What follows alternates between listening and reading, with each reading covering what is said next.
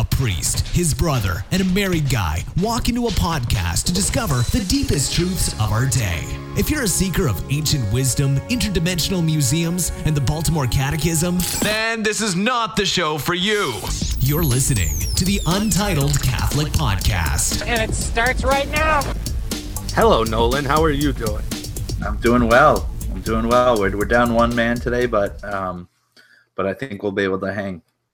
Yeah, I think so we won't consider this a regular episode. We'll call this a mini episode. And that makes sense. Yeah. So this, because Justin, being the world traveler that he is, working for the person that I don't know if we're allowed to say his name or not, so we just won't for now. We decided that sounds so vague though. I know, right? It could be literally anybody. World traveler. Like, he did say he works for a Christian musician. I think we could say that much. But if someone only listens to this episode and heard that, it could be the Dalai Lama for all we know. So, Justin, we have spent the last like a month. So we recorded on February 6th, and the episode got released like a week and a half to 2 weeks later due to my. Do we know what number episode that was? I think it was 5, right? So then this would be 5.5. Yeah, this is not quite episode 6. This is episode 5.5, or episode 1 of the mini episodes. If we want to start a whole new numeric system. Oh, okay. I mean, that's up to you, though. That might be a little too much for me to remember and keep track of.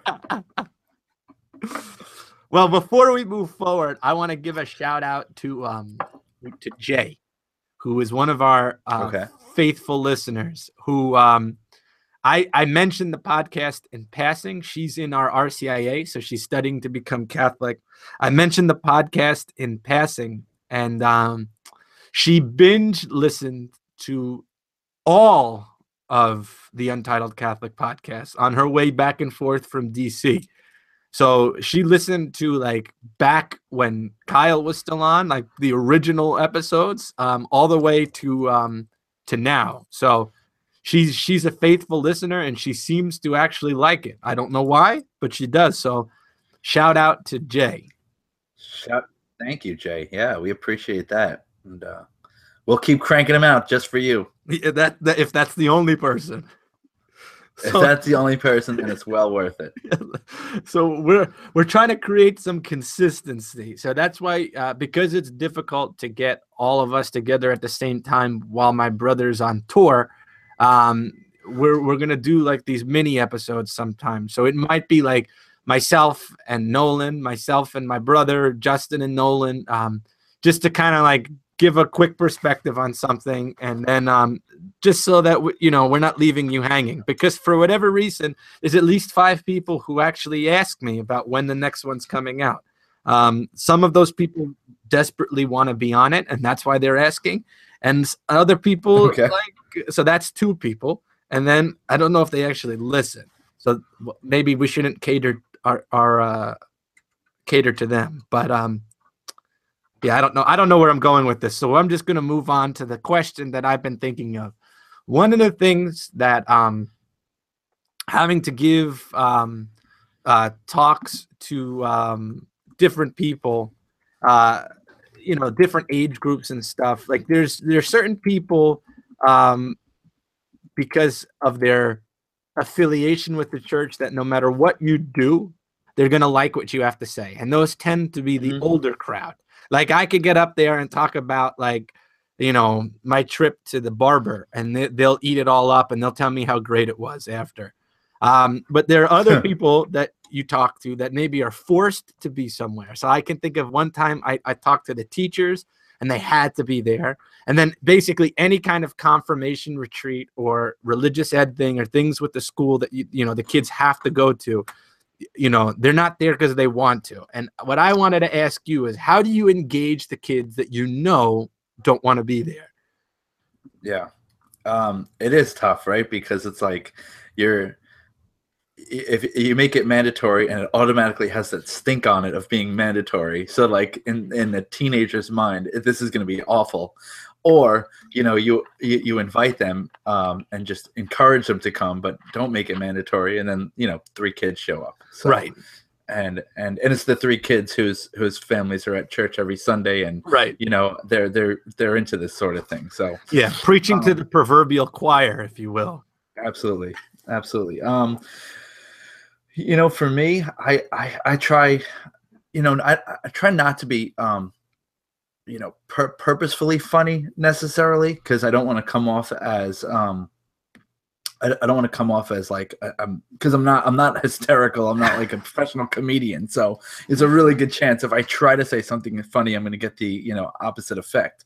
But I do try to have some fun right from the very beginning, especially with teenagers, and especially with like 8th graders or 7th graders, which is usually our confirmation crowd. So I always try to begin by having fun, whether it be an icebreaker. I almost never do something without doing an icebreaker at the beginning, even if it has absolutely nothing to do with the talk itself. Although if you can tie it in, that's always a fun thing too.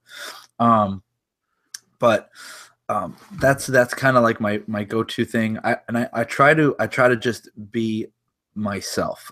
If I can make like a pop culture reference, or a reference to something that's happening, that's something that they're listening to and paying attention to, that's always a plus too. But again, not something you want to force. I think the sooner that you can let them see you're at the very least a normal human being, a normal 30-something or 20-something, whatever the speaker is, or even an older person, someone in their 40s or 50s, can still grab the attention of a young crowd if they come off like they're genuine and authentic and real, and at the same time happen to be in love with their faith. So that's kind of like my overall general approach, is let them see that I'm normal, and I'm a real person, an authentic person, and yet I do have this profound love for my faith. Because that in and of itself is a lesson. Right. And I agree with you 100% on that. And there was like one of my favorite moments that was kind of like this. There are 2 things that kind of like stick out in my mind. And I had to give a talk to a group of high school seniors that were forced to go on retreat, and they were broken up into 4 groups, 2 groups of girls, 2 groups of guys. And I'm not very used to talking to a group with just only girls was of that magnitude. So like normally, like with the guys group, there's something you can say, like, so my high school was an all boys high school. So when I go talk there's always something that I can say that relates to when I was there. So then that kind of is the icebreaker right off the bat. I'll be like, oh yeah, is this guy still giving you trouble? And they laugh. Or I remember when we had this, and then and then now they're listening because they know you're one of them. Right. So they put me in this room with a group of girls, and I'm not really used to talking to just girls, although girls tend to be more receptive to stuff than guys. But like it seemed like they put all the popular girls in this group, and they all sat in like the front, probably because they were the ones that were going to get in trouble, and they all looked like they did not want to be there at all. And so it was 4 of us giving talks, and I was friends with all the people that were talking. Like I knew them, and like I knew they were all good. There was one other priest, and then another guy who was in college, and then one of my friends who worked as a campus minister. And so each group would split up, and it would rotate. So we would all get all the groups. And the priest opened up by giving a history of the seminary where this talk was taking place. And it was so boring. And he started off for like 30 minutes. He talked for like 20 minutes about like the history of the building. And I was like, it was terrible. It was terrible. And I'm like, now what am I going to do? Because they already don't want to be here. And they came in and they're settling in and they don't look like they want to be there. And I'm like, God, I don't know what to say. So give me something to say. So I got up there and I said, yeah, you know, Father talked about this, this, and this. Like, how many of you were bored when he was talking about that? And they're all looking at me. And then I'm like, it's all right to raise your hand. You won't get in trouble. And I said, the teacher won't get, because there was 2 teachers in there. I said, you won't get them in trouble for this, right? And they're like, and they shake their head. And then like everyone raises their hand. I was like, yeah, I wanted to smack him because he's up there boring us to tears. And now I got to talk and try to get you all to pay attention after this. How is that going to happen? And then they all laughed. And then they were mine after that. And I was perfect. Like, perfect. It was perfect. Actually, one of the best examples I've ever seen is from you, because we brought some of our students to a day retreat for those that were going to be becoming Eucharistic ministers. Yes. And, you know, and now these are kids who are, you know, they're the church kids anyway for the most part of the school.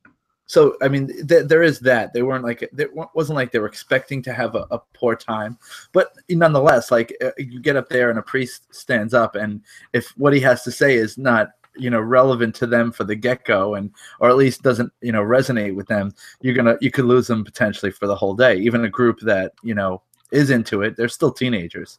So, but you went up there, and I'll never forget, you said, I don't really like Justin Bieber, but that new album is fire. And with that one line, you had them all hook, line, and sinker. Kids still talk about it to this day, to this very day. They're like, that's some priest from their Eucharistic minister retreat. See, like, when it comes to me, like, I have the advantage and disadvantage of that very thing. So when I get up there, people automatically think it's going to be boring. But then when I say something like that, I can get them far greater than you can. Because if you say something like that, it could be the desperate youth minister trying to connect. When I say something like that, it's like, how does this priest know about this? Right. As if you you put the collar on, and then all of a sudden you just cut off from the world. You have no idea what's going on. Yeah. Which is the case for some people, but not for me. Right. And some of this stuff I try to keep up with just so I could talk about it. And then when I genuinely like something, then I could, you know, it comes through.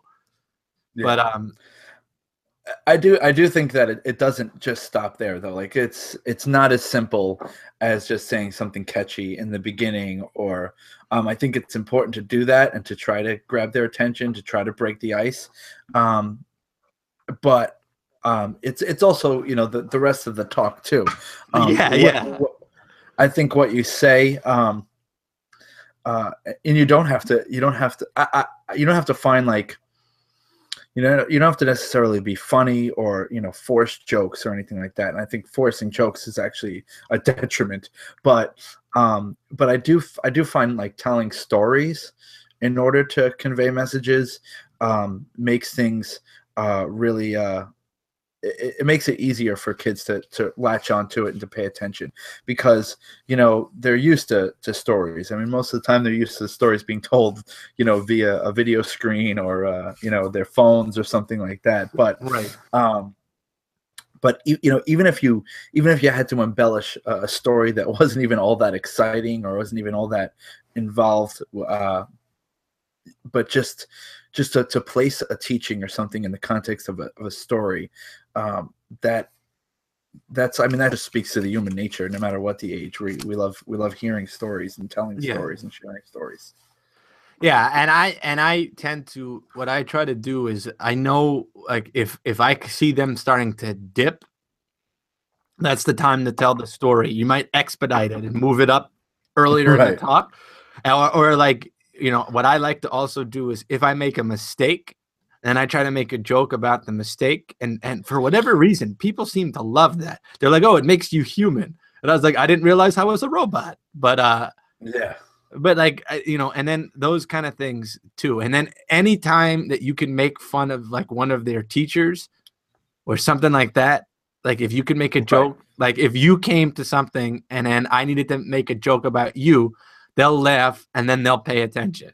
Because if they like, but that works more they'll for be the like, people. oh, he's one of us. We make fun of him too. Yeah, exactly. Yeah, but that only works with the people who are already like into it, because they wouldn't know you if they weren't into it. That's true. And I think another thing that I think is important too, is kind of like dynamic and tone. As nerdy as that sounds to say, like, I think that really like matters. Like, one thing I try to do is not use a microphone. If it's a huge group, obviously you have to use a microphone. But if I could get away without using the microphone, I like to do that, because in a weird way, they talk more when they can hear you. When they can't hear you is when, I don't know if it's subconscious or whatever, but I find like kids are more likely to be quiet and stop at the side conversation and really listen in if they have to in order to hear you. So, I'll see speakers kind of get frazzled when kids start talking, or when they're trying to shut them down, quiet them down rather. And, they start shushing the crowd and everything.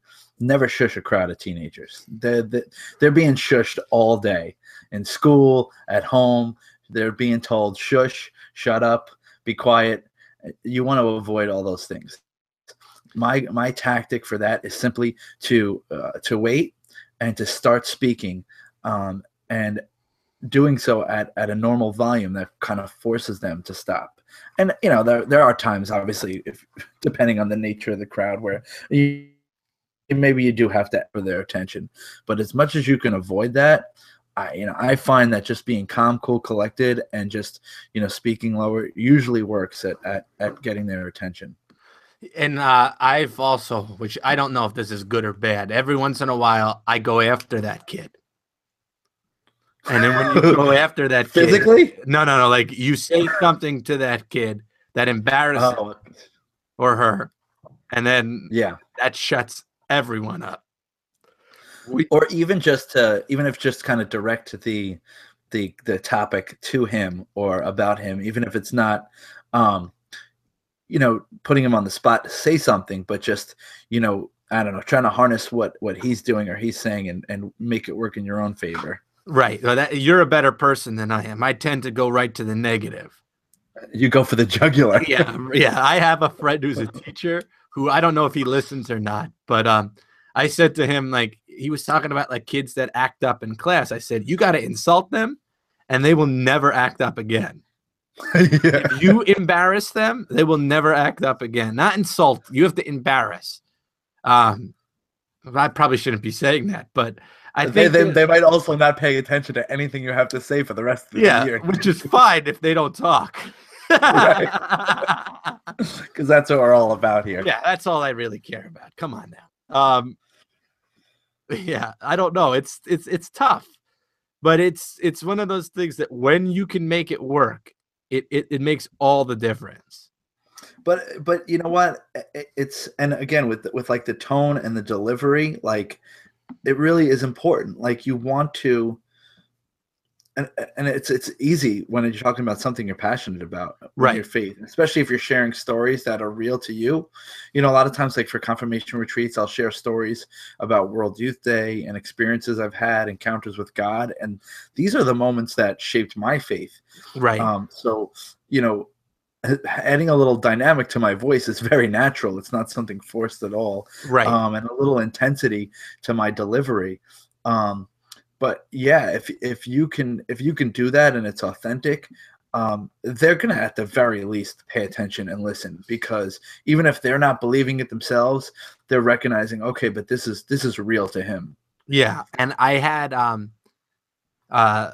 one of the toughest things that I've ever had to do as far as giving a talk is concerned. Because like you certain times you go to like a high school, like when I go back to my own high school, like they might not want to listen, but they're going to be respectful.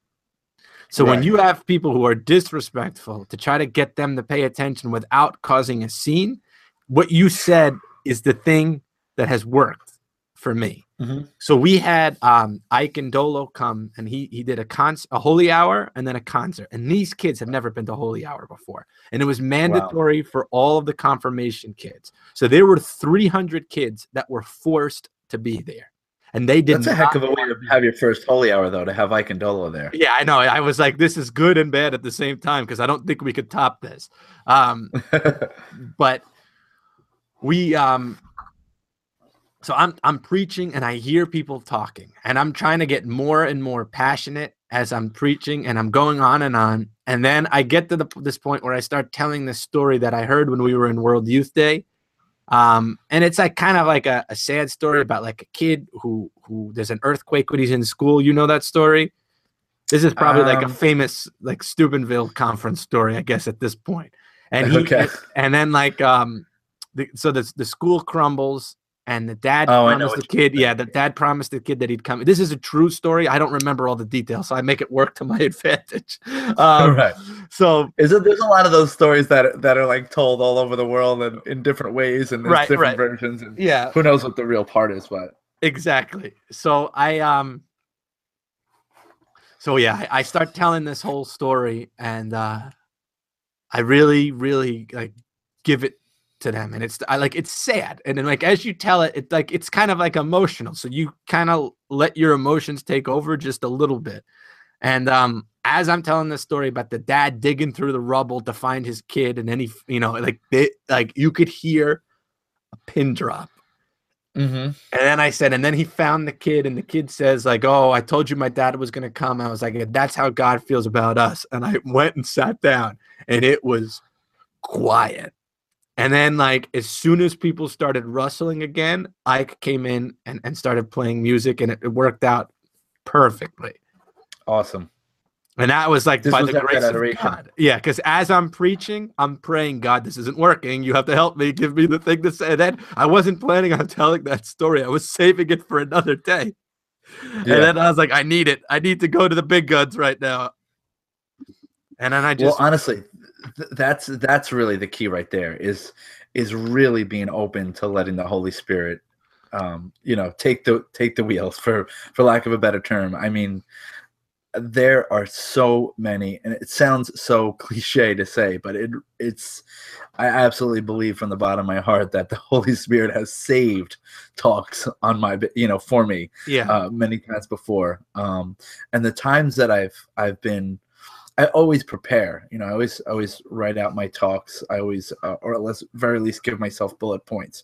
And even if I don't go up to the podium or, wherever I'm speaking from with the bullet points in front of me, I at least go through the bullet points in the days leading up to the talk so that when I can talk, I kind of know where I'm going. But the times where I've tried to force my own ideas and thoughts that I thought were so great as I was putting them together are absolutely the worst talks. And the best times have been, it's a combination of me preparing and feeling inspired to say certain things, but then when it comes down to the talk, being open to kind of going, feeling out the crowd and most importantly, like praying through it really. So what I've started doing is, depending on what the talk is, like a homily now, I don't write out. I used to write bullet points, but I don't do that anymore. And then certain talks that I know enough about the subject, I don't write it out. I don't write bullet points anymore. But so like I had to give a talk last night to a group of guys on a vocations retreat. So they're obviously there because they want to be. And our vocations director kind of told me to bring it. So I felt like the pressure. So like, I was praying about it and I was thinking about it, and it was on holiness. And so what I tend to do, which generally works, is I'll come up with the outline, like you said, but I never want to write it out because I always want to leave that room for the Holy Spirit, like you said. And I always pray like right before I go up and leading up to it, and like, your words, not my words kind of thing. And I always kind of know the moment where like the Holy Spirit kicks in. And I'm like, that didn't come from me. And then I just go with it. So it's good. Yeah, in a weird way, you're talking, but you're not even not that you're not conscious of what you're saying, but right. You just can tell that, like, okay, yeah, this is not exactly how I dreamt it up. Thank God. yeah, literally, thank God. Yeah, oh, that's awesome. So the last thing that I'll say is we have some guests that are lined up, at least 2 that are definite that they want to be on, and then like another 2 to 3 that are said that they would be willing to be on, that we got to work through. So keep your ears open for that. And if you have any suggestions, things that you want us to talk about, or anything like that, we have a Facebook page, the Untitled Catholic Podcast on Facebook. And then probably join it. You might want to like that. I should friend that. Yeah, sure. And then and you could like us and write reviews on Facebook if you want. We're not going to pressure you yet because I don't think we're consistent enough to deserve reviews. So, true. Do you have anything you want to say? Any parting shots, as they say, Nolan? I don't have any parting shots. Just thanks for those that are listening and hanging on with us. We're working through this, and I think, speaking of letting the Holy Spirit take the wheel, I think that's where we're at. So yeah, if God wants us to do this, He'll keep giving us the opportunities to do it.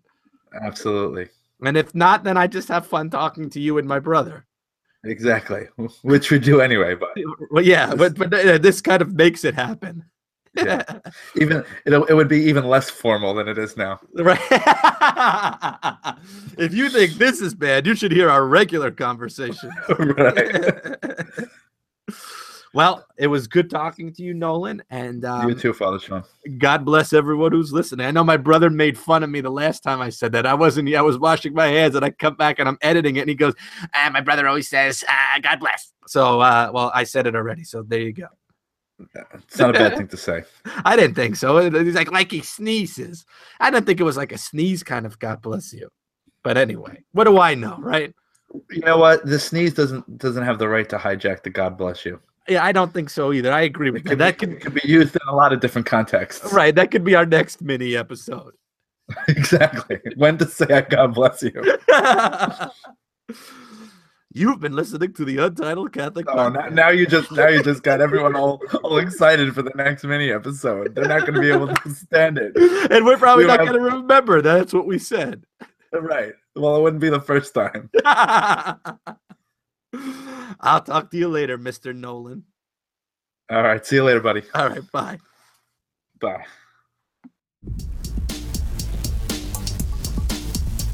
You've been listening to the Untitled Catholic Podcast. See you next time.